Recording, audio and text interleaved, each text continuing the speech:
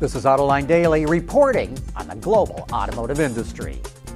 Later today, automakers will report their sales for April in the U.S. market. Last month, analysts were caught by surprise when sales came in far stronger than they expected.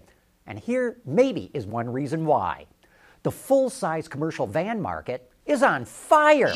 Sales were up 15% for the segment, and all but the Ford Econoline posted double-digit gains. In fact, sales of the Ram ProMaster shot up a staggering 108%.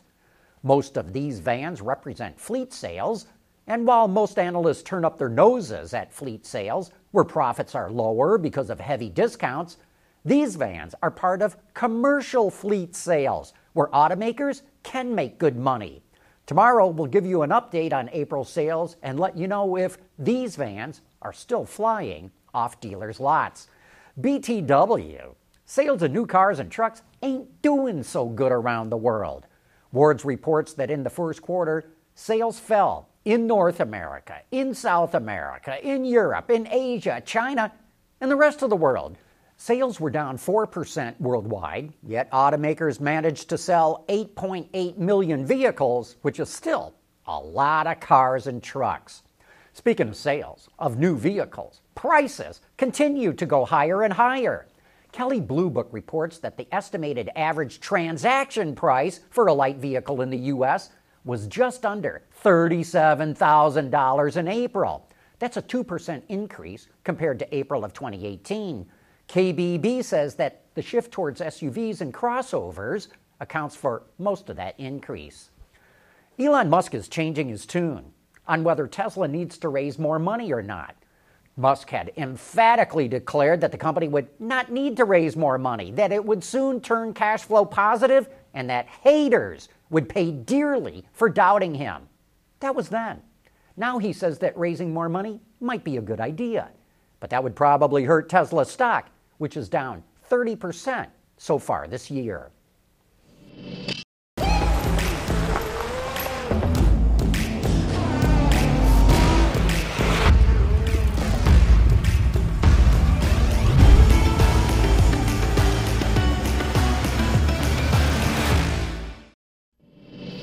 We always like bringing you up to speed on some of the latest developments in automotive manufacturing.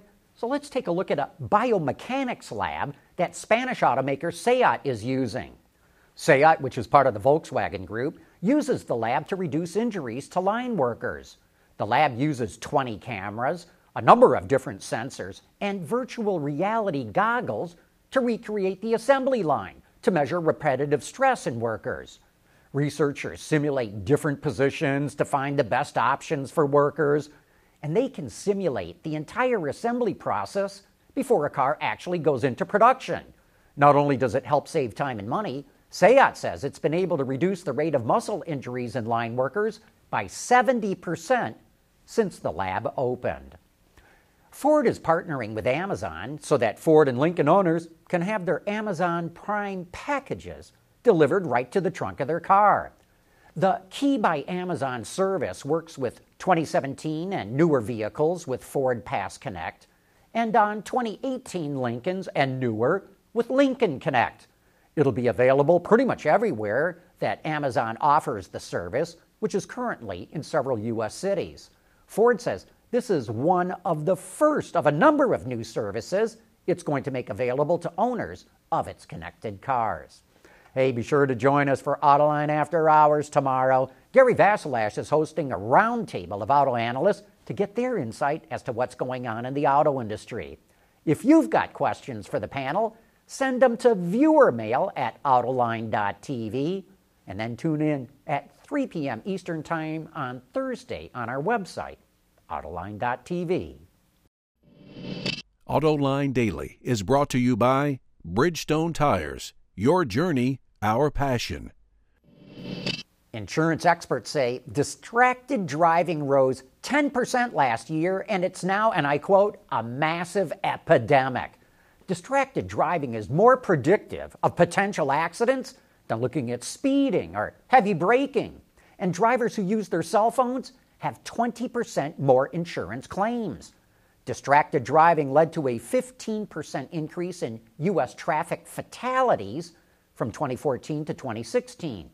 But drivers who install a monitoring system in their cars to get lower insurance rates and who regularly monitor that data see their distraction levels drop by 35%. Seeing the data is critical because most people rate themselves as extremely safe drivers. You know, if you own a classic Porsche but no longer have the owner's manual, you are in luck. Porsche is reprinting more than 700 original manuals from nearly all of its early models, starting with the 1952 356, all the way up to the 911 Type 996. Technical information, settings, and tips for the cars are also provided. The manuals are available at all of Porsche's dealers worldwide, or some documents can be ordered at the Porsche Classic online shop. And with that, we wrap up today's report. Thank you for watching, and we invite you to join us again tomorrow.